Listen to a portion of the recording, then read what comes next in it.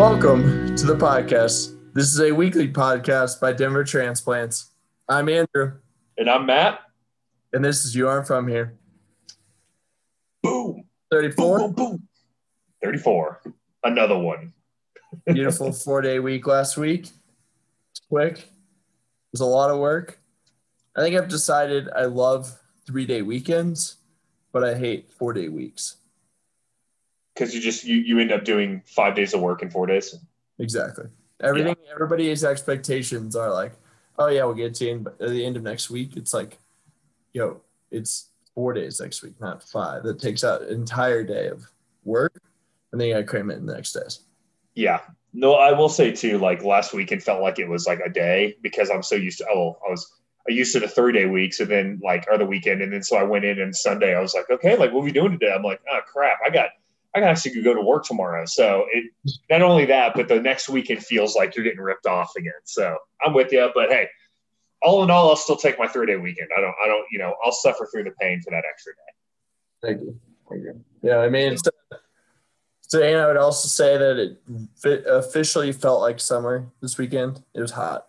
Dude, I spent like 3 hours trying to work out my sprinklers because it was so hot and my grass is looking sad. So I was like, summer is upon us, my friend, because my grass is crying because I can't figure out my sprinklers. So if you come to my house, my house may be the one with all the dead grass in it. But that's all right. We'll have to research that if there's anything that Denver puts into effect for dead grass. I'd imagine not, but there might be. I'll have to look it up because that could be applying to me very shortly. So yeah. But anyway, so what do we got this week? I'm pumped about this week's episode. Yeah. So this week we interviewed John Schlegel and not Adam, because last week we had Adam. Yep. This week we had John. We're on the Schlegel family back to back. So yeah, we're just we're now becoming slowly part of the Schlegel family. Yeah, if they would welcome us, I'd be okay with it because it seems like they're doing good things. So this week we interviewed John Schlegel. He is the owner of Matt. So he is the founder of Snooze as well as his new concept, Attimo Wine. Yeah, I want to make sure you said Attimo Wine correctly because I butchered it. So this week we interviewed him. As you can see in the interview, he really opens up on his story and how he got to Attimo Wine and how from like a small age, he kind of envisioned having his own winery and living in Europe. So kind of cool to hear how Snooze allowed him to do that and kind of the background and why Snooze came about as well. So I thought it was a really cool interview. It is a rather long one, so we're going to keep our intro short and brief. So this week, leading straight in, what did you learn? I don't know if you have heard about the Broncos. There's a good chance that you've heard. Wait, who? I've never heard of them. The Denver Broncos, there's a good chance you've heard about their wait list for season tickets. Have you ever heard about that, Matt? I have. I don't know any details about it, but I have heard that there is a wait list. Yes. Yeah. So it is actually pretty interesting. The Broncos season tickets are like extremely hard to get. And usually you get put on a wait list, and the wait list can be anywhere from basically 70,000 people up to 90,000 people. Holy cow. Yeah, the most recent numbers were up to, it was like 70,000 people. The current waiting list is just under 90,000 people. And the Broncos estimate that if you submitted to put on the wait list today, it would take roughly 13 years before you would be able to buy your first set of season tickets. Wow. Yeah. So they said basically each season that usually come available are 1,000 seats. But the problem you have is when the season tickets come available, you can purchase 4, 2, 3, 1. So when 1,000 comes up, really it's not like 1 for 1, like 1,000 people get in. It's more of a less than that number. So pretty crazy. I've read that it is free to put your name on the wait list. So it's not a terrible idea if you want to put your name on the wait list now. 13 years later, you probably will get an email saying you're off the list. And at that point, you can make the decision if you really want to pay for them or not. You're not like obligated to buy the season ticket at that point. So there are some people that I've read that are little, like they have little kids and their kids are 1 or 2 years old and they're putting their kids on wait lists. Dude, that's brilliant. That's what I was just thinking. So you can technically sign up. Like you don't have to be like 18 years old or whatever to sign up. Correct. And you don't have to pay anything either. So it's kind of a no-brainer to put your name on the list. Part of me wonders if they're going to try to, if the secret will get out and they'll stop that. But I don't know. I mean, that seems like a pretty solid loophole to me. Yeah, no, completely. And I would say there is one team, the Green Bay Packers, reportedly have a larger wait list of 130,000. I mean, that makes sense. What else is there to do? No offense to all you Wisconsin's people, but I don't know what else there is to do in Green Bay other than watch your Packers. Yeah. And interesting enough, there aren't a lot of teams that actually don't have wait lists. For example, the Kansas City Chiefs, they won the Super Bowl last year, and we still don't have a wait list, which I find pretty nice. But that is interesting. Well, yeah, but they jacked the price up to where it's probably like, that's probably why, dude, is when you have that price offset, it automatically kind of dilutes that down a little bit because it's like, so crazy expensive. Yeah, we'll see. So that's the What Did You Learn this week. If you're somewhat interested at some point in your life having Broncos season tickets, get online, sign up, wait 15 years. I mean, might as well do it now, dude. Like we're not getting any younger. So put it on the list and just see what happens. Okay, so Sweat, yep, short and sweet. Guys, enjoy. John Schlegel, again, he is the OG founder of Snooze, but more importantly, his new concept, Attimo Wine, is what we discuss a lot. And we really think you guys will enjoy it. Kind of tells his full story. And then, hopefully in the weeks to come, we'll see you guys there. And John seems like a really cool guy. So, even if it's a random weekday that they're open, I mean, go grab a bottle of wine and a cigar and go shoot the shit with John. I think that'd be a pretty solid night. So sit back, guys, relax, enjoy the episode. And again, this is John Schlegel, and he is the host and founder of Attimo Wine. Love y'all. Peace.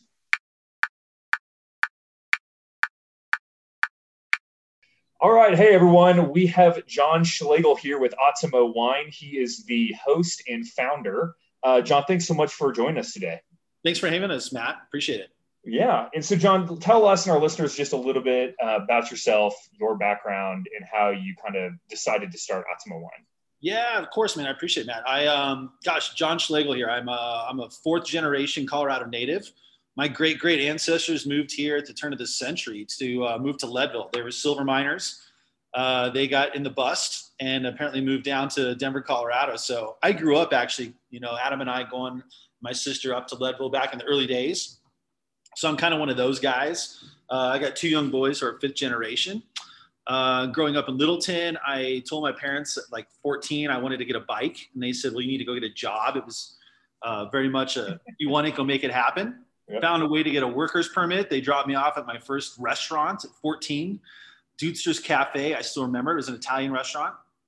And, traditional like restaurant training, right? The owner comes in, we'll do the paperwork later. Here's a bus tub, follow those women around that are, serving and make sure they never carry a plate. And you're like, great. And then they said, and you get a free meal afterwards. And I'm like, I get a free meal after this? Awesome. This is great. So, dude, I totally did it, Matt. I ran around for, a few hours. I scraped plates. I took all the, dirty dishes out of their hands.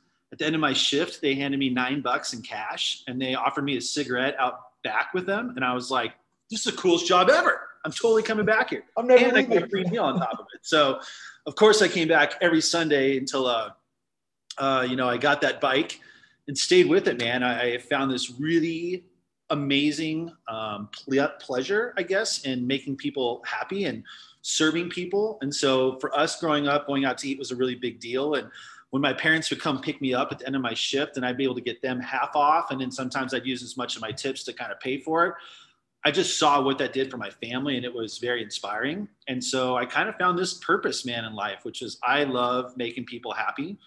And food and beverage is sort of this like conduit. It's like my engine to sort of serve this purpose. So I am so fortunate, man, to sit here 30 years later after those first shifts and feel like I'm living my purpose. And it's now through grape juice. For a long time, it was through eggs and bacon and pancakes. And before that, it was a ton of fine dining along the way. So I am, again, really fortunate, man. I kind of don't check in or out of work. I get to go make people really happy every day. And I was really fortuitous, Matt, to kind of have this direction or these goals in my life where I was like, all right, at 30, I'm going to open up my own restaurant. Like, I love doing this. And so I'm going to do everything I can from now until 30 to open that up, which really meant go work corporate, go get the degree in it, trip up over everybody else's dime before you go in on it yourself. Again, I never had like that daddy Warbucks in my life that I could just call uncle whoever and be like, all right, I'm ready. Let's go. Where's my cash? It was like, hustle or die kind of mentality. So that was the two dreams, man. 30, I was going to open up my own restaurant. And at 40, I always knew I was going to move abroad. So again, we didn't travel much when we were kids. As I got into the restaurant scene, wine became this like kind of cool way to travel the world without getting to go anywhere. So again, as a kid that grew up with Keystone Light and Coors banquet beer, all of a sudden I found this like, ooh, wine's pretty fun. And this grape juice is pretty big. And wow, that's South Africa. There's Israel, there's France, there's Italy, there's Northern California. And again, maybe being connected to food and seeing the sourcing and how important it was, the wine kind of piggyback that whole mentality. So I, again, graduating college was like, all right, here's my path in life. At 30, I'm doing this. At 40, I'm doing this. Go figure it out. And so go work for the best people you possibly can until you get that idea and know what you're going to do. So I graduated from University of Denver in the hotel restaurant program. At the time, I thought Hyatt Hotels had like the best food and beverage training program in the world. The goal was to go become a GM of a fancy hotel, make enough money to open up my own restaurant. So I packed up my bags 3 weeks after graduation. I moved to Southern California, where Hyatt gave me a job at their property. And the funny story was Hyatt's like, all right, we're going to move you to San Diego. And I looked at the Hyatt director, right? All of these are super plush hotels. And the big one downtown was, I can't remember the name of it, right on the water. And they're like, nope, it's not that one. And I was like, well, how about Hyatt Islandia over here? It's right by Pacific Beach. They're like, no, not that one. I was like, the only one inland is where I'm working. I'm thinking this in my head, like La Jolla. Never even heard of this place before. So stupid. I got landed at San Diego. I started in La Jolla at the Hyatt. And it turns out, as you're all laughing, it's like the coolest, most beautiful place in maybe the country, but certainly in San Diego. And it was next level. So here I was, this 22-year-old with a fresh suit, saying yes to everything. And what's cool was made this property so special was two things. One, it was the only Hyatt in the entire company in the country that leased a property outside of the hotel and ran its own restaurant. And it ended up being one of the most successful restaurants in the whole country. It's called Cafe Chipango. It was voted best sushi and Asian food in Southern California. It had a James Beard Award winner attached to it. Very unusual. And so I got to be part of that process. And then they also did all this offsite catering events. So all these beautiful San Diego homes would call Hyatt, and we would go into these, $10 million cliffside San Diego mansions and do $1,000 plate dinners for Bill Clinton as a fundraiser, or George Bush when he was running for governor, or Tiger Woods at certain points would come by. So it was next level. You got the FBI doing background screens on you because they're walking in and you literally are handing a plate to Hillary Clinton. It was wild, especially at 22, 23. So it was sick, man. I got to do all of this in a super young age. I ended up taking over that Cafe Chipango restaurant, which is where I became a wine buyer the first time. So again, they're like, gosh, kid, you know how to do inventory. You're got good energy. You know anything about this food. Like, your fine dining palate sucks. So we're going to put you in the kitchen for 6 weeks and you're going to work with the chef. And dude, it was epic because you learn that, the food truck comes and she picks her vegetables. The fish truck comes and he says, I want that tuna. I want those halibuts. And you're like, oh, fine dining. That's what that means. And everything from bathroom checks, serving from the left, cleaning from the right, salt has to be on the right. All that attention to detail was my growing learning curve. Again, that was the goal, man. Trip over their dime, learn how the wine programs can work. And then I got transferred from that Cafe Chipango. They decided to open a second location. So I moved to Vegas, and I lived in Vegas for a year, opening up a Hyatt out in Lake Las Vegas. I was, again, sitting around these insane chefs that they flew out all over the country, in the world. Actually, that guy was from the Caribbean islands. And man, it was just like it sounds. A 26-year-old is the GM of a restaurant in Vegas. It was exhausting. It was a blast. It aged me probably 20 years. And after a year of doing that and getting the keys really to the place, and said, look, John, we don't care what kind of money this place makes. We just need to make sure that the people from the casino come down and have the meal of their life.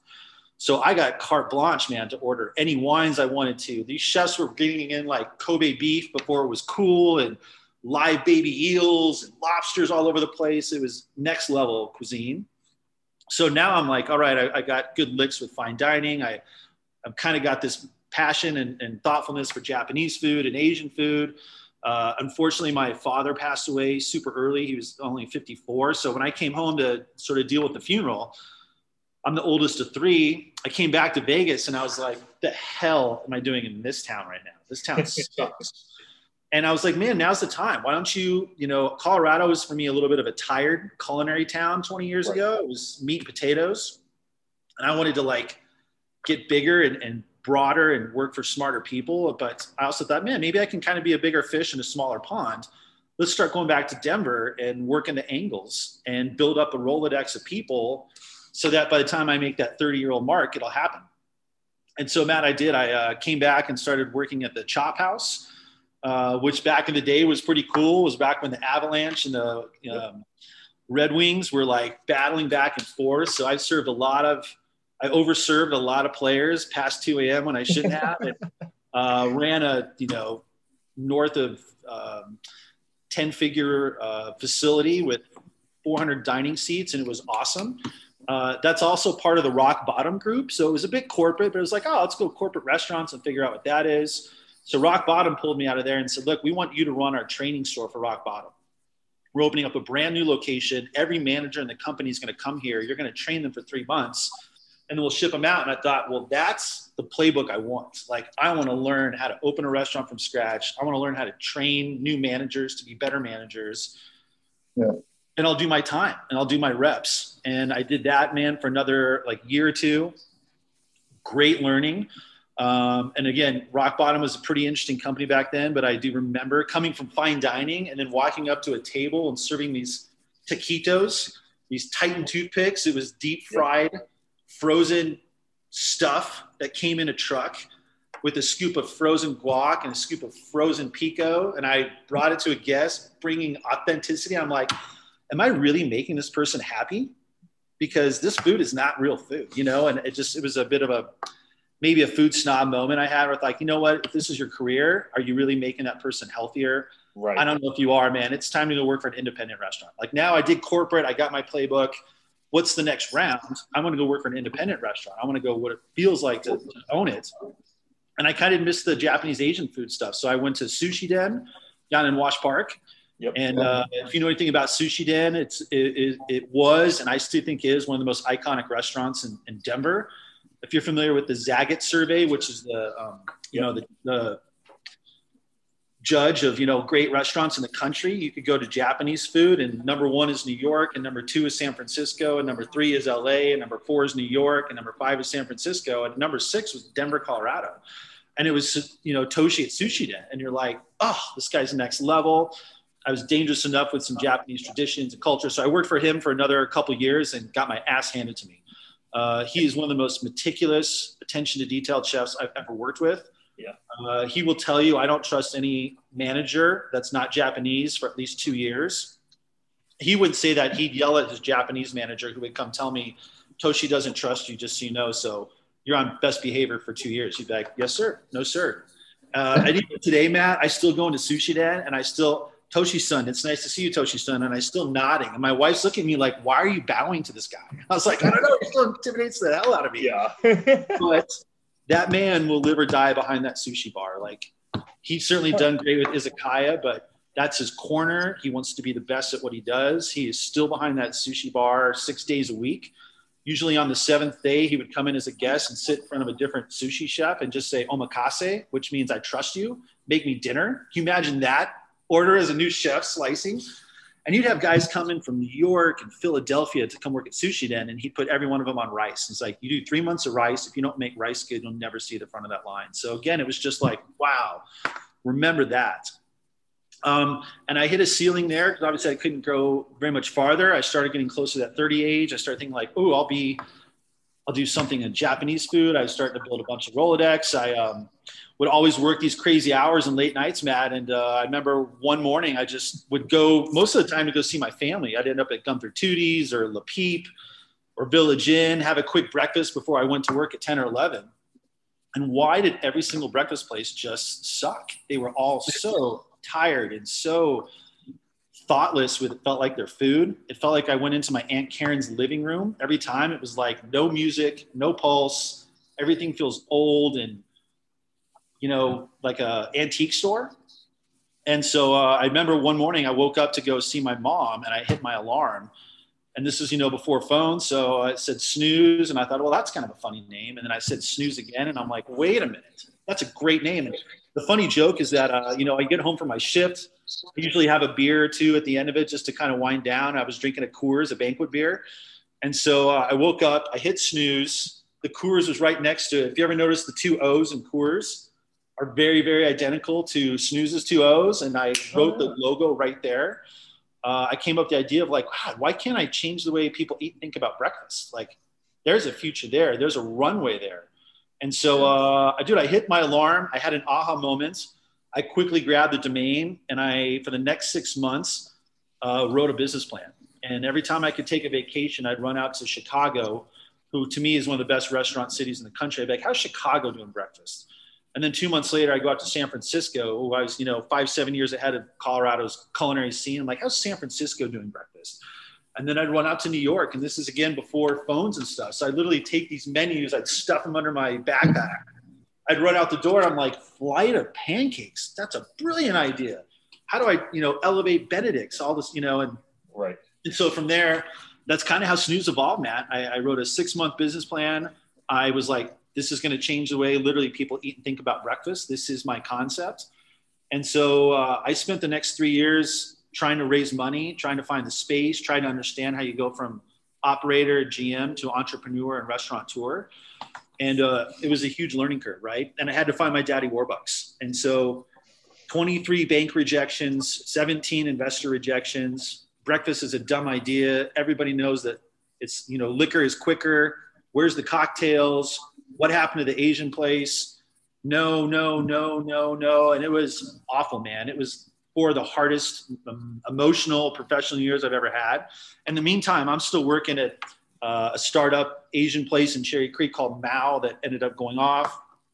I ran all the nightclubs for downtown Denver, if you can believe that, at one point, because I thought, I don't have to be at work till 5. I'll spend all day working on Snooze, go make a ton of money serving bottle service to a bunch of people that, and if you know me, you've met my brother, we're like flip-flop, kind of hat backwards kind of people. So I don't know if I've ever had bottle service before I worked at a nightclub, but I kept thinking to myself, all right, your purpose, make people feel great. People want to come in here and they want to make out and they want to get drunk, give them what they want. And so you would, give great service and do lots of Red Bulls and vodkas and make it happen. And finally, man, out with people, John, is that what I'm hearing you say? Were you making out with all the guests? People are going home making out. My career is being elevated. I'm progressing myself.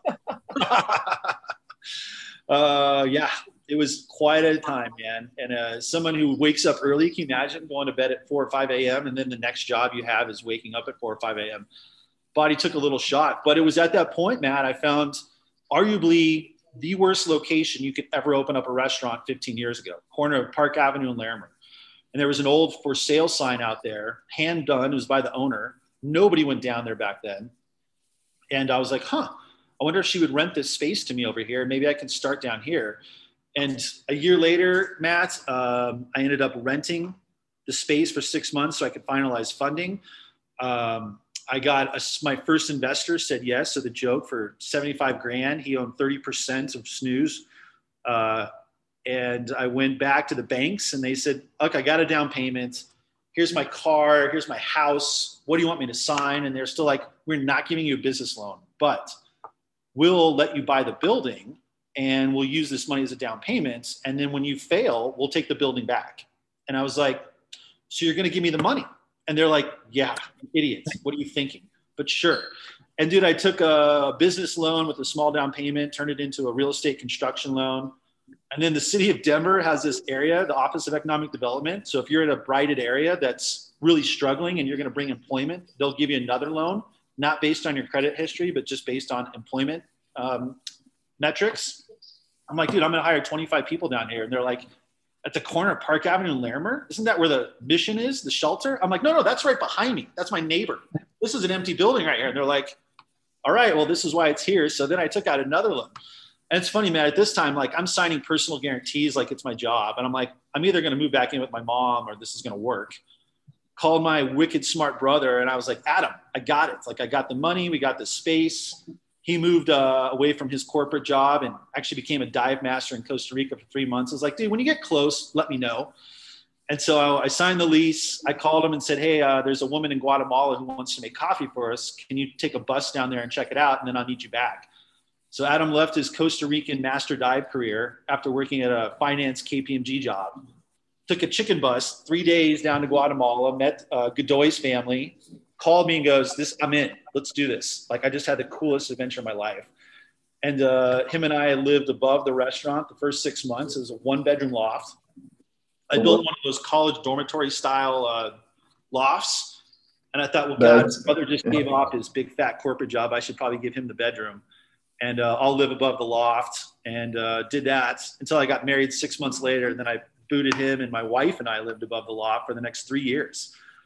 And dude, this was back when Snooze was doing 2 a.m. till 2 p.m. So we used to be open overnight. I thought, I'll take the Denver diner crowd. I know all the people in the nightclub business. They'll start coming down after work. Dude, it was a total poop show, I would say. Yeah. Like that 2 a.m. crowd at 6. Intense. You're turning bottles around. Everybody that was your friend is so hammered by the time they come in here. Staffing a restaurant in the graveyard shift sucks. Never recommend doing that. But we did it for 6 months, and we decided to pull it and thought, let's just be the best we can from 6:30 to 2:30. That's our jam. And that's what we did, you guys. So with my brother and I, and, a lot of hustle from people, we were $500 and $700 days. It was wicked slow. Everybody thinks Snooze open and it was gangbusters. It wasn't. But the next year it was $1,000, $2,000 days. And then the next year it started to increase. And then the weirdest thing happened, man. It was 2008 when the market crashed. And people, and I believe this today especially, but back then you knew people, I think humanity still has this need to be social. They have to be around each other. And so back then when the market got hit so hard, you still wanted to go out and be around people. You didn't have $100, but you had 20. And if you were going to take a girlfriend out, if you wanted to take your mom out, you wanted a place that was cool and hip, but $20 could stretch you a long way. And that was perfect for Snooze because we have great vibe, like energy strong, design is strong, lights of eye candy in the design, the service and the food, I think were, next level. We always claimed it to be sort of the finer diner. Let's do fine dining traits with a $15 check price. Salt can still be on the right. You can still serve from the left and clear from the right. We call it auctioning off at tables. I can't stand that. Like, know who your guest is. Know what his table number is. Don't walk up to the table and be like, all right, who had the omelet? Who got the pancakes? Like, sloppy. Dude, that's sloppy service. Right. Let's not do that. And that's when it kind of took off. And so then as restaurants were imploding, we got a call from our broker who's like, hey, I got this location at 7th and Colorado. It's an old Boston market. What do you think? And I remember driving there and looking at, and if you've ever been on Colorado Boulevard, it's like the lamest street in the city to drive because it's so busy. Yeah. And I didn't even look back. It's a pretty unattractive building, to be honest. And I knew the inside looked like an old Boston market, but we had a killer designer. And I just sat there and watched Colorado Boulevard. And I was like, oh my God, Main on Main, a location. That's what that means. Yep. And I'll still never forget, we opened that first day. We waited till 9. And we had a line around the block. And you're like, God, have people even heard of us? This is amazing. And still to this day, 13 years later, that restaurant has never not gone on a wait at some point throughout the day. Tuesday, middle of February, they'll still quote a 20, 30-minute wait. It was insane, man. And I think that's when the brunch culture started kind of taking off because, again, people didn't have $200 to go out to dinner, but they had 20. And I think they started seeing some of the success of other breakfast places, but in particular Snooze. And then from there, that's when Adam and I looked at each other and were like, all right, it's on. And I think Adam always knew about my next dream. I always told him, hey, just so you know, at 40, I'm taking off and I'm going to make this happen, but let's have some fun along the way. And he married an Aussie. And so his dream was like, cool, I'll move to Australia, move to Italy. Our mom will now have the greatest retirement career of her life. She can just spend 3 months in each location. And so from there, we opened Fort Collins. And then from there, we started getting the men in dark suits, I sort of say, who started being like, hey, what are you guys doing? How are you guys doing this? Do you guys need investors? Do you guys want some more money? And we were like, man, we're having some fun. And dude, we know what we're doing, man. My brother is a finance guy. I have an accounting background. Like, we're good. But a couple people that we really liked started saying, gosh, if you need anything, let us know. And they said, okay, well, what should we do next? I'm like, oh, you guys should go south of Hampton. You got to be in a suburb. Prove that you guys can be in a lifestyle mall, and then you have something. So then we went to the streets of South Glen on University in Arapahoe. So you got Whole Foods, you got Best Buy, Snooze tucked its way next to Pete's Coffee, and then that worked. And then they said, you got to do another location. We did Boulder, and Boulder was 5, and that worked. And then they said, gosh, if you really want to take a ride with this, you got to go out and market. This just can't be a couple bros that are doing a Colorado story. So I said, God, the best GM I ever worked with or for was from San Diego. I wonder if he'd be interested.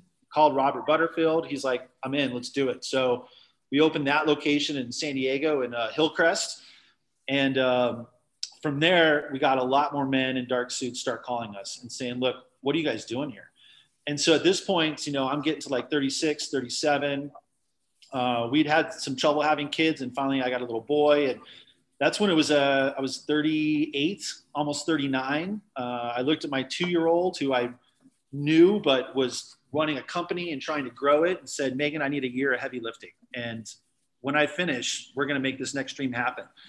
And she was like, oh, you were serious about that? Like, you're going to make me move abroad? And this is a woman who grew up in Aurora, has never lived outside of Colorado, but it was that deal breaker conversation before we got married. Like, I'm a restaurant guy, so my hours are pretty jacked. Are you comfortable with that? She's like, no problem. Like, hey, I'd love to be a father. Are you open to having kids? She's like, great. I said, hey, at 40, just so you know, I'm moving to Italy. I'm going to study how wines work. And she was like, sure, whatever. No problem. I'll believe it when I see it. And dude, it totally happened. 39, I looked at her and I was like, it's on, and had one of the most intense, stressful years because you're running and still growing a company and thriving culture. And on the sideline and behind the scenes, I was running across the country doing panel presentations and trying to promote the brand of Snooze and get some investors excited. And long story short, we found a really cool private equity company out of San Francisco who believed in the triple bottom line. Like, we have to be fiscally responsible. We have to be the biggest asset to the community and philanthropic. And man, the world is for the children. So we have to be sustainable in everything we do. And if you're not part of that jam, we don't want to play with you. And they were like, we got you. And at the same time, there was a gentleman named David Berzon, who was the CEO of Paradise Bakery in Aspen. He grew it to 40, purchased by Panera Bread. He was vice president there, grew that to another 80, and then was like, I'm out of here. I'm going to go do something else. And he was sitting on the sideline, had a non-compete for 2 years up in outside of Aspen, right as I was looking to bring on a next level person. And so David and I courted each other with Adam for 6 months. And I was like, oh my God, this is the guy. Put together a deal. They made me sign a contract for a year. And I was like, you guys, I can't be here letting him run Snooze. Like, this is my child. So I'm literally going to leave the country. And if something happens, just let me know. And so the deal with my wife was I wanted 3 harvests.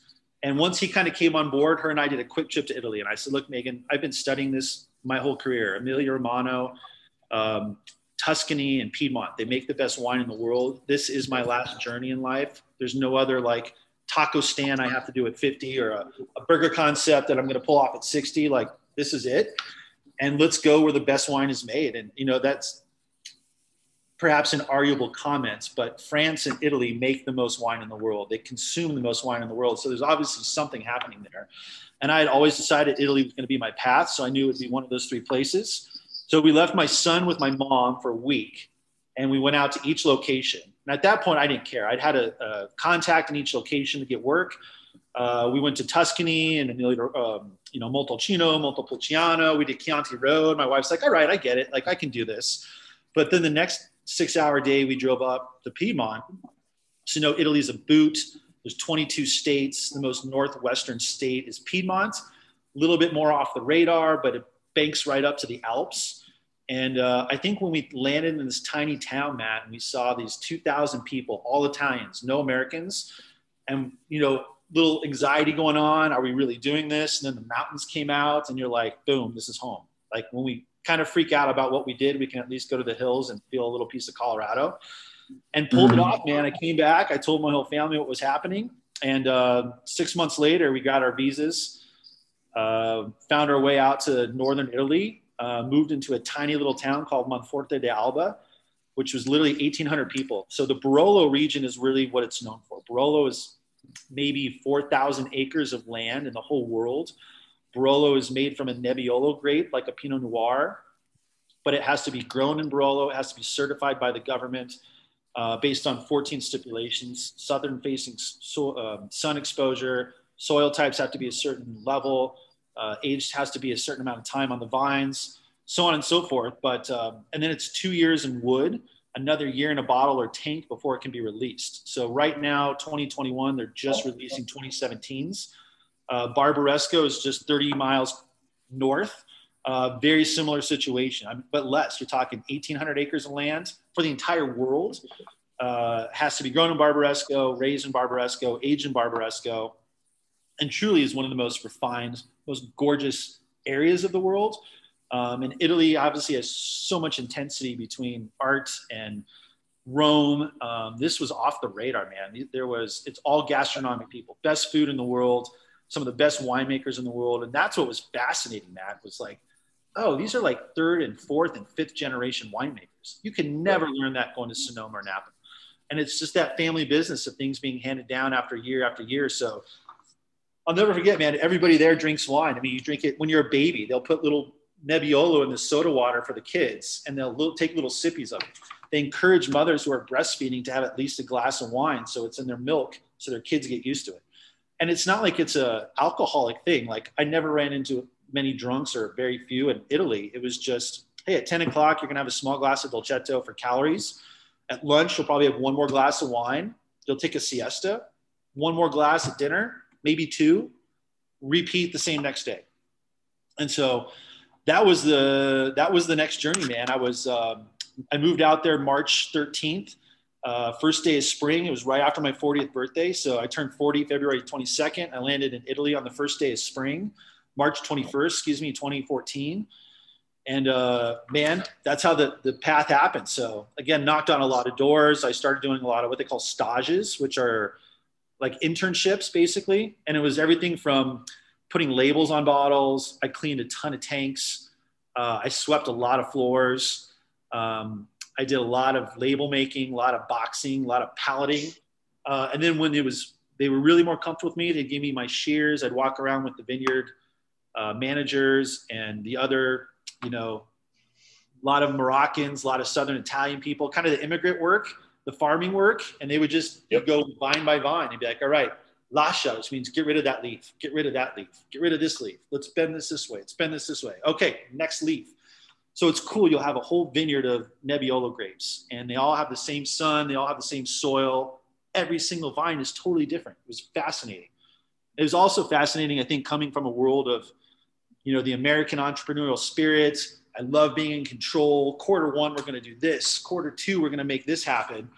And next thing you know, you're working for Mother Nature, who just decides that a snowstorm in July is going to happen, and you're going to suck it up and deal with it. Or your fall is not going to have long, cool summer nights. We're going to make this thing hot, and it's going to affect the vines. Yep. And so fascinating experience to work for Mother Nature. She reminds me all the time, even now, especially given this last year. I think she's still in charge. And so you just have to really be humble with that belief.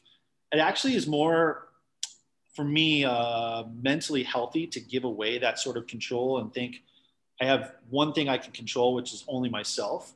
The rest of the world, you can react, and how you react is, is going to say a lot about you. My favorite saying is, if there's something you can do about it, then why would you get upset? And if there's nothing you can do about it, then why would you get upset? And so it's sort of the mentality of, Mother Nature repeating it, like, okay, you just got to roll with it, see how fluid it is. So yeah, I like that, John, because I think that is another thing that adds to the novelty of wine, right? Because that's what makes certain years more special than other years, right? And so it's like if every year was great, well, that the novelty and excitement of the wine kind of leaves a little bit, So I like that. And so when you moved to Italy, was your goal to just live abroad, or were you living abroad as a side effect of actually wanting to start a wine company, or did that how were those interrelated? I went out there to be a student of the wine industry. I wanted to get my hands in the soil. I knew that I'm a better learner when I'm doing things hands-on. So I had a friend who was connected in the wineries there. He's the one that really brought me in. So once we got there and my wife was like, oh my God, I can't believe I'm living in Northern Italy right now. Right. Giving her a couple months to just acclimate. Then she was like, all right, I get it. I know why we're here. Go do you. And that's when I started those stages. And then I got so fortunate, man. I mean, again, there's only a certain amount of space that's out there. There's only a small little town. I ended up renting this house that 6 months later, the woman said, look, I think we're over coming back and forth to take care of this. Would you be interested in buying the house? But you also have to buy the vineyard next to it. And there's 2 acres of Nebbiolo grapes that are planted for Barolo. And this was sort of my classroom. So the owner of the place was coming by each day to kind of show me how the wine worked and how the vineyard worked, and how to prune vines. A year later, I ended up purchasing these Nebbiolo grapes that make Barolo. And I was like, oh my God, at least I have 1,000 bottles of my own wine. Like, that's a start. I can't make a career out of that, but I can at least, can't sprint the mile. So let's get your first, 5K out of the way. And what a great way to do it. So after 3 harvests, to stay married to my wife, because that was the deal, was I had to move back home to Denver. And she's like, look, I get it. I know that's your passion. You have somehow told me since we were dating that you were going to do this. So you can go back and forth, take care of the house, which we rent out on Airbnb, take care of the vineyards and work with Alan, and then see how this progresses. And so I came back with that goal. And then, Matt, I really did. I wanted to make my own production. I wanted my own label. I wanted to figure out how I could do it. And I flirted with the Palisades in Colorado a little bit and looked at some of their grapes. And I was like, dude, that's not for me. I looked at some stuff on the West Coast up in Oregon and Washington. And again, I think there's some beautiful wines there, but they call those New World wines. So New World is everything in the Americas. So the soil's different. It's a little bit more fruit driven, lots of oak. If you go to France and Spain and Italy, it's that old world wines, the European wines, and my palate was all about it. And again, I just came from arguably the greatest producers of wine in the world that have been passed down multiple generations. Like, you can never teach that. And I do, man. I believe that 70% of the wine is made in the soil. Like, that does all the heavy lifting. So back to that, like, gosh, if this is your last runway, how can I make this work? And as I kept going back to do my visits, thankfully, I had a friend who was a head winemaker and says, hey, a guy from Madonna wants to talk to you. And I walk out and he says, look, I have this land I just bought. I don't want to make this wine, but I have 10 hectares of Barbera d'Alba. It's a DOC process. How about if I grow these grapes for you, and then I'll crush them for you for the juice, and then you can bring it back and you can have it, and we'll make it together. And I was like, so you're going to let me make a Barbera d'Alba, a DOC? And he's like, CC, no problem. And they love the American story. They love the idea of being part of an American project. And then 6 months later, I ended up with this tiny little town in Doliani that's world renowned for Dolcetto grapes, the everyday drinking wine. And this guy had offered me 2 hectares of land, about 5 acres, and said, look, what if I grow the grapes for you? And then right after the crush or harvest, you can take them back to America and they're yours. You can do whatever you want to. And I was like, and so again, man, that 4-year process, for some reason, it's like hit the idea and 4 years later, I make it happen. Yeah. But I came back having some Nebbiolo that made Barolo. I ended up with a Barbera, a Dolcetto, and a Nebbiolo grape. I found a source for a Barbaresco. And then there's a Favorita, which is sort of like a Pinot Grigio Piedmont. There's an Arnaise grape, which is like a Sauvignon Blanc of Piedmont. And that was the other thing, man. Italy's 3,000 varietals of wine. Like, you can be really overwhelmed. So why not just go a mile deep in one area versus trying to be an inch wide with wine all over the world? So we are very much authentic to Piedmont wines, really authentic to the Barolo Langhe area. And that's what we do now. I get to go back and forth to Italy 2 to 3 months a year. I have our farming partners out there who grow the grapes for us. We harvest the grapes right after it. Even just happened this morning, we had a truck come in And right after harvest, it gets shipped from these wineries down to Genoa, Italy, their port city. It gets on a refrigerated container. I get an email. I watch the thing track from Genoa to Houston. From Houston, it gets unloaded onto a rail or a shipping container or a truck. It pulls all the way up. I mean, literally 17 hours. It just left Houston port yesterday. It arrives into our back alley in Larimer, right across from the homeless shelter, pumping in Italian varietals into our tanks in the back. And I don't know if you guys have ever had the chance to be here or not, but fortunately, if you're a podcaster, you're going to have to come down and see it. But just to show you guys, it's a functional winery. So the tanks are all here. The barrels are all there. Our bottling line's here. Our corkers are here. Everything is within house. We even have a lab. So as soon as that winery leaves Italy, we get test results on the sulfur levels, sugar levels, alcohol levels. Right. Yeah. And again, for 2.5 years, we had to make sure that this process logistically worked, because the winemakers were like, look, we'll do this for you, but I don't want to give any wine if it gets to America and it spoils. Like, I've worked too hard for this wine. This is like my family's heritage. So show me it works. And we did that by bringing it back for several years. We go show them the report, be like, sulfur's great, alcohol's great, tastes great. Let it stabilize, and we'll just let it calm down when it gets here, because bottle shock is a very real thing. And then once it got here, we're like, oh my God, I think this actually works. This is like working. And so from there, I was like, oh, now we got to find our own facility. Let's see how we can make this all happen. And ironically, that was another quick funny story, is I knew that this process was starting to work. I knew that we were going to start making this wine. I was so over the ballpark neighborhood, man. Like, I've been on homeless commissions. I've been protested down here. I hire homeless people. I was looking at Golden. We were looking at Morrison, something in South Denver. Yeah. And somebody tried to buy the whole block maybe 2 years ago. And the pawn shop was next door. That's where I bought my wife's first Christmas present, by the way. Easy Pawn. It was right next door to Snooze. It was a Movado watch. It was stolen, but the guy promised me he left town. I was like, great, I can afford this. And all of a sudden I'm like, oh my God, are you selling the pawn shop? And he's like, thinking about it. And I mean, you really couldn't write a script like that, right? Like, the pawn shop next to Snooze, 15 years later, comes up for sale. So I call my smart real estate guys. I'm like, does this make sense to you? What does this look like? And, they're all excited. Like, dude, you're going to own half a block of downtown. This thing is zoned CX8. Like, have a great time. And then when you're done, let us have it, kind of mentality. So I ended up buying this section of it. So now I get half this block. I turned my whole passion into this neighborhood. I'm back again, calling the homeless police every day. Just kicked out a heroin addict this morning, unfortunately. But I can deal with this neighborhood. I kind of love this neighborhood. In fact, one of the reasons I left Denver was because it was just so plain vanilla white meat and potatoes. And it is anything but meat and potatoes, vanilla white down here. In fact, it's easily the most diverse corner in the state of Colorado, where you've got the third oldest stadium in National League, Coors Field. You've got the economic arm of the city with the downtown. Yep. You've got the largest density of homeless shelters. And if you look down Park Avenue West, this is really cool. It's actually Long's Peak, which is like the back of the Colorado quarter.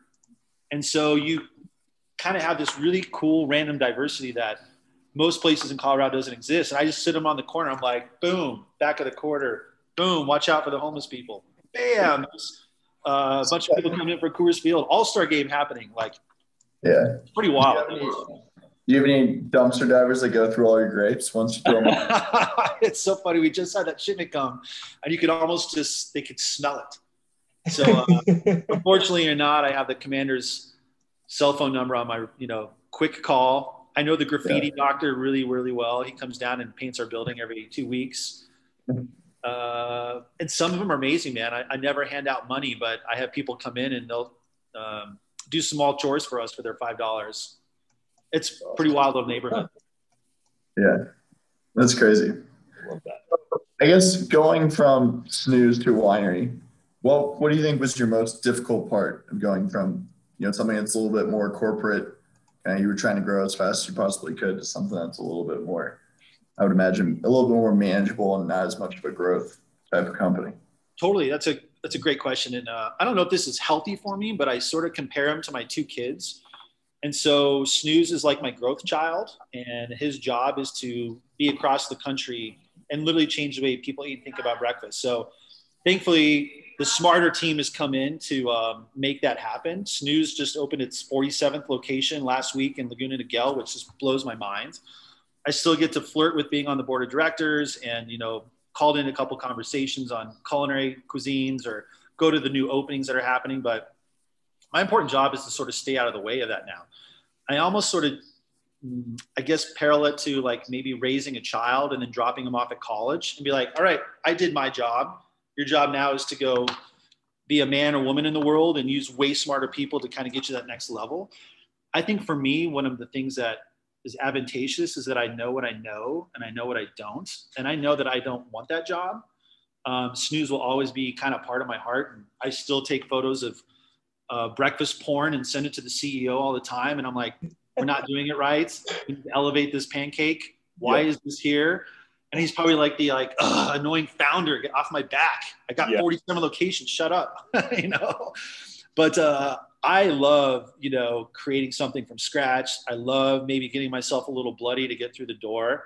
I would never, ever, ever want to repeat 2020 again. That was professionally one of the hardest years I've ever had. But now that we're, kind of seeing the other side of this and the newness of it all. Like I love being touchy-feely. It's that balance of not micromanaging, but also everything requires immediate attention.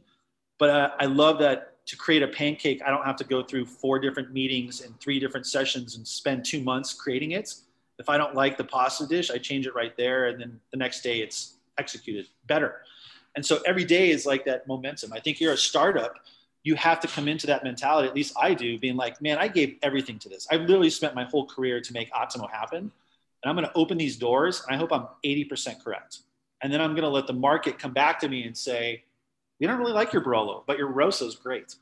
And we don't really like that dish. We like this dish. And that ability to sort of react, to kind of create that foundation and listen to what the market says is my jam, dude. I just love that reaction points. And when it gets to a point where it's just processing, then I get probably a little bit more bored. The beauty of Ottimo is that it's one location.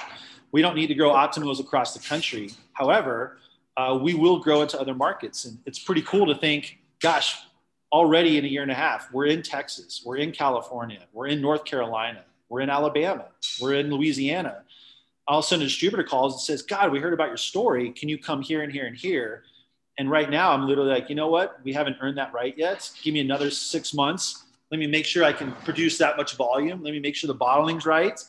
But thank you for, courting us. We're paying attention to you now. Right. And so the hard part is like licensing in different states, totally new. Taxes in different states, totally new. We had the biggest cluster of a supply chain issue just happened the last 3 months. I don't know if you've read any of that, but that idiot that, drank martinis and ran the boat into the Suez Canal actually does affect me. And even though we don't go through the Suez Canal, 6 weeks, it delayed all shipping across the world. And then as the economy started opening up and all those carriers and boats that were all over the country started all going to China because Targets and Walgreens needed to fill containers and they started paying 5 times up. And you're like, wait a minute, this is like my wine. I can't sell other wine. And the next thing you know, we had a 5-month delay on getting shipping back in. And it literally just, again, landed this morning. So you're like, oh, well, that was weird. I never saw that coming. That wasn't in the business plan. But now I can dangerously say I kind of know how to manage the shipping world. But, next will be a euro-dollar crisis sometime. And then after that will be a hailstorm vintage in 2022. So at that point, again, it's like control what you can control. Have a good attitude about it along the way. And again, man, in the end, what I also remind myself is it's just grape juice. Nobody's dying on my shift. I have my health. Our families are good. That was always our philosophy at Snooze too. Like, it's just eggs, you guys. Like we take having fun really, really seriously. But in the end, let's just take a breath and realize that, our purpose is to make people feel happy. But it's a weird balance too of like, I want to be a total gamer. I want to be the best at what we do. And thank God, nobody's dying on our shifts or anything like that. Right. So John, tell us I have to admit, I'm a big wino. You can hope maybe see in the back my painting. I haven't hung it up yet, but can you see my wine painting? Okay, sweet. I love it. So I'm a big wino. So I have to ask this question because I know if they're like me, our listeners are like me, they want to know. So tell us a little bit more about your tasting room. what you guys kind of offer as far as like when you're open, do you guys offer tours, what those look like, what tasting offerings you guys have, all of the above? Totally. I love it. And so again, we're an Italian focused winery. Piedmont is really the area that we really focus on. But again, if you like wine, please come in. And if you like Cabernets or Merlots or Chardonnays, we always have something that is super fluent and comparable. We created the cutest little tasting room for 70 people. So it's small, but imagine you're going into a tasting room in California or Oregon, very similar. So we have our wines behind the wall. You can come in and do flights of whites, flights of reds. You can do what we call our core wine. So you've got your whites, your red, your rosso, and your rosé. If you want to go to the second tier and try a really good taste of Piedmont, you have the Dolcetto, the Barbera, the Nebbiolo. And then if you want to go higher end, we've got Barolos and Barbarescos at different vintages. And to your point, it's amazing. We were doing a tasting of all the 16s that we have. So we have 2 different 2016s from areas that are literally just 10 kilometers apart, and they're all different wines. Right. And so that's just the fascinating part of the education piece that we bring. Again, we have cellar tours that happen, so you can rip wine out of the barrels, and we can do tastings that way.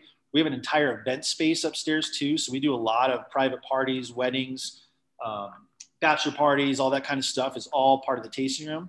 We have a very simple, clean, but very elevated snacks. So beautiful charcuteries, gorgeous burrata dishes. We rip some of our own pasta in-house. So again, it's not a full menu, but we make pasta every morning. So if you want a bowl of pasta and a little charcuterie, done deal. We also have a really cool, really approachable wine club. And so for $25 a month or $50 a month, if you want to be Primo Superiore, it's 2 bottles every month. A lot of it's custom bottles that we start making. So you can only do it if you're in the wine club, but it also gives you 10% off your order every time, 15% off cases. If you're a Superiore, we can customize an agenda and itinerary for you. If you ever want to go to Piedmont, we rent out our house to our local wine club members. So I actually have 4 wine club members going to Piedmont this fall. And they're like, hey, we want to go September 14th to 17th. Is this real? And I was like, yes, let's go. So my head winemaker is heading to Italy for September and October. He'll be out there for entire harvest. I'm going next week for 2 weeks. I'll be there again in September. I'll be there for harvest again in October. But the wine club, man, is just super fun. The beauty is that you need to come in to pick up your wines, unless you're out of state, which we can ship it to you. But you come in, you grab your 2 bottles, you get a free glass of wine while you're here. Remember, man, hospitality is our North Star. So the team that we have here is just insane. And you just feel really, really comfortable here. And at the same time, I want to make sure that it's just really approachable, so wine doesn't have to be pretentious. Like if anything, it should be the opposite. So I see you, with the cool little hat on right there, Matt, and everybody's kind of casual. Like this is Denver, so I would normally wear my flip flops around, except it's not OSHA safe. But I'm definitely in sneakers and a button up that's super relaxed. Yeah. But we'll swirl our wines. We'll educate you on taste and smell and tannins and acids and dark fruits and different vintages. And we'll also just totally get out of your way. And if you want to order a Coors, we actually have a full license. You can still get a banquet beer here. There you go. You guys, so do you sign for the wine club just online, or how does that work? Yeah, you can go right online at ottomawine.com and you can hit the website link and it'll show you right there. We offer direct to consumer. For whatever reason you can't get down there, we can ship the wine to you as well. But gosh, we'd sure love to take care of you in person. I guess one of the silver linings of COVID was that when we were opening, we had a parking lot next to us. And I wanted to turn it into a production facility and make this beautiful piazza. And the city was like, no. That's going to take another 9 months of rezoning. And we got to get Landmark involved. And all of a sudden it kind of became the Wild West downtown and anything was go after a certain point. So we turned our parking lot into our piazza. And so we have outdoor dining now. We just put up a bunch of vegetable and herb gardens on the outside with seating. Like we're hosting a huge soccer party this Sunday because USA and Mexico are in the finals. Everybody wants to sit outside. We do live musics on Thursdays on the patio. We have a comedy show that comes every Wednesday. So right now we're open Wednesday through Sunday from 3:00 in the afternoon till about 10:00 at night. On Mondays and Tuesdays, we stay closed unless wine club members want to come down and have a small little intimate party. And so we'll do different kind of programming on those days. And those are fun. Like we have an unbelievable cocktail woman from Panzanos, who's our tasting manager, and she'll do a cocktail class on Mondays. We might do a random Barolo dinner on another Monday night. Again, small, exclusive. Even last week, I had a fly fishing contest. I'm an old fly fisherman, and we did fly fishing, rolling cigars, and Barolo in the piazza. And we all sat out there and cast into the glass. If you got it in, you won a bottle of Barolo. We had a woman rolling cigars, tasting Barolo, and doing cellar tours. So, John, I'd like to request an invite for the next one of those. I'm not a fly fisherman, but you had me at cigars and Barolo. So yeah, dude, it's so fun. So we have a guy right down there that is right down the street, rolls these cigars. So it's pretty epic. Oh man, that's awesome. Well, John. So I think kind of just to cap it off here, is there any last thing that you want our listeners to know? We kind of hit on how to go visit. We talked about the history of the wine and all that stuff. But, for the last minute or two here, is there anything that you kind of want to outline for our listeners before we let you go here? Well, I appreciate that, man. Again, I think coming out of last year and having everybody so hunkered down, we in the hospitality business, we're ready to serve. So we are very safe. We are 100% vaccinated in our winery and restaurants. And I think, again, back to the original, humanity needs to be engaged. Socialization is an important part of our mental and well-being. And so we encourage everybody to support your local wineries and restaurants. Come down. Let us take care of you. You guys have earned it, especially given the last year. So we're excited for people to come downtown again and start being part of that thriving community. And we can't wait to kind of share what we've done here. This is an incredibly unique concept to the world. And humbly, speaking, nobody I know in the country has created a DOC and a DOCG winery using Italian or even European grapes. So it's a proud Colorado brand. And we're excited to, kind of take care of our locals and our destination guests. And kind of just want to thank you both for inviting me on and letting me hang out with you guys. Welcome to Denver, both of you. Yeah, thank you. Thank you. Well, John, thank you so much for hopping on with us. It's been awesome. We're definitely going to want to we could probably talk to you for 4 hours. So we'll come in, have a glass of wine, and then finish this conversation then. But for now, thank you so much for joining us, John, and everyone. Again, that is John Schlegel, the founder and host of Atimo Wines. Thanks again, John. Thank you. Thanks for the Optimo, the moment. All right.